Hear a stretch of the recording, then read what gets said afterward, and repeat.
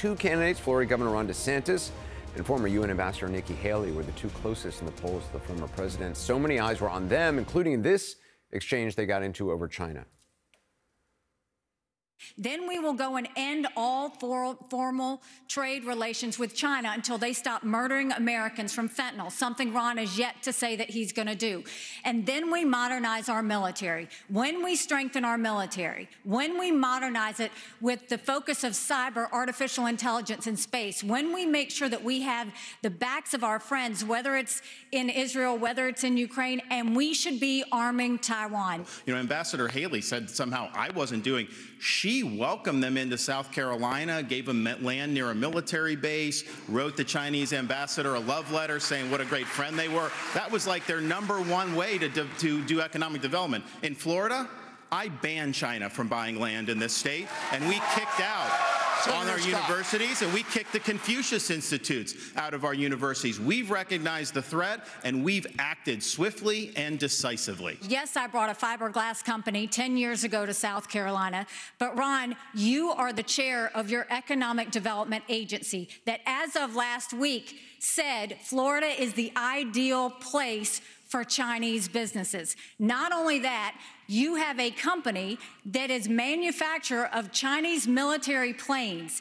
You have it. They are expanding 2 training sites at 2 of your airports now, one which is 12 miles away from a naval base. Then you have another company that's expanding, and they were just invaded by the Department of Homeland Security.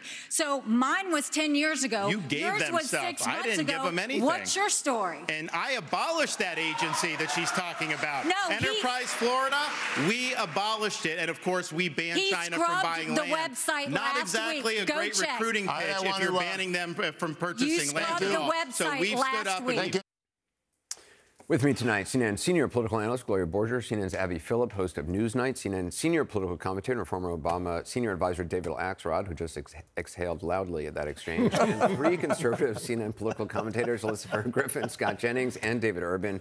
We should quickly mention that David is a consultant for ByteDance, parent company of TikTok, the social network, which came up in the debate tonight.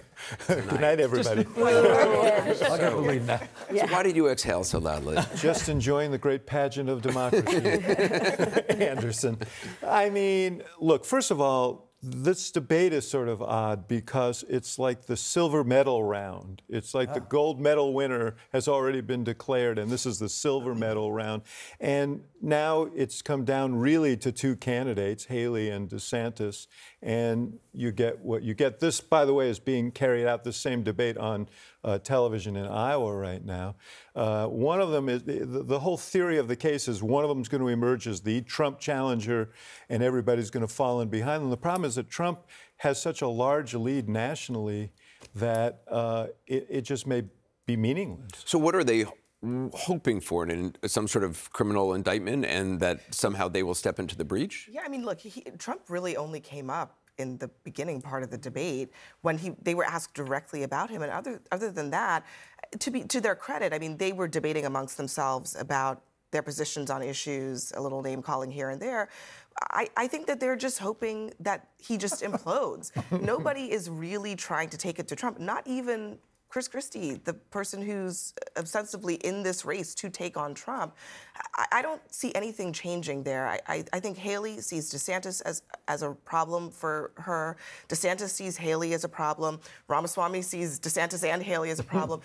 They're all fighting over the same 15% of the electorate, and none of them really have a plan, it seems, to get beyond that and get closer to Trump. He's mid-40s and beyond. Yeah. It's not changing. I mean, hope isn't a good strategy. 40 points ahead.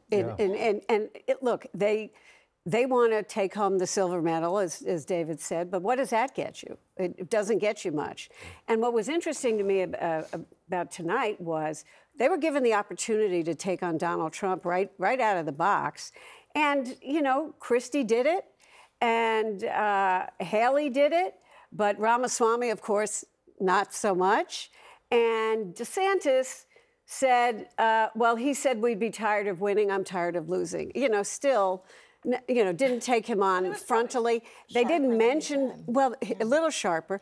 They didn't mention anything about the trial the former president's testimony this past week or the indictments. None of that came up. And it's clear that they're just still a little nervous.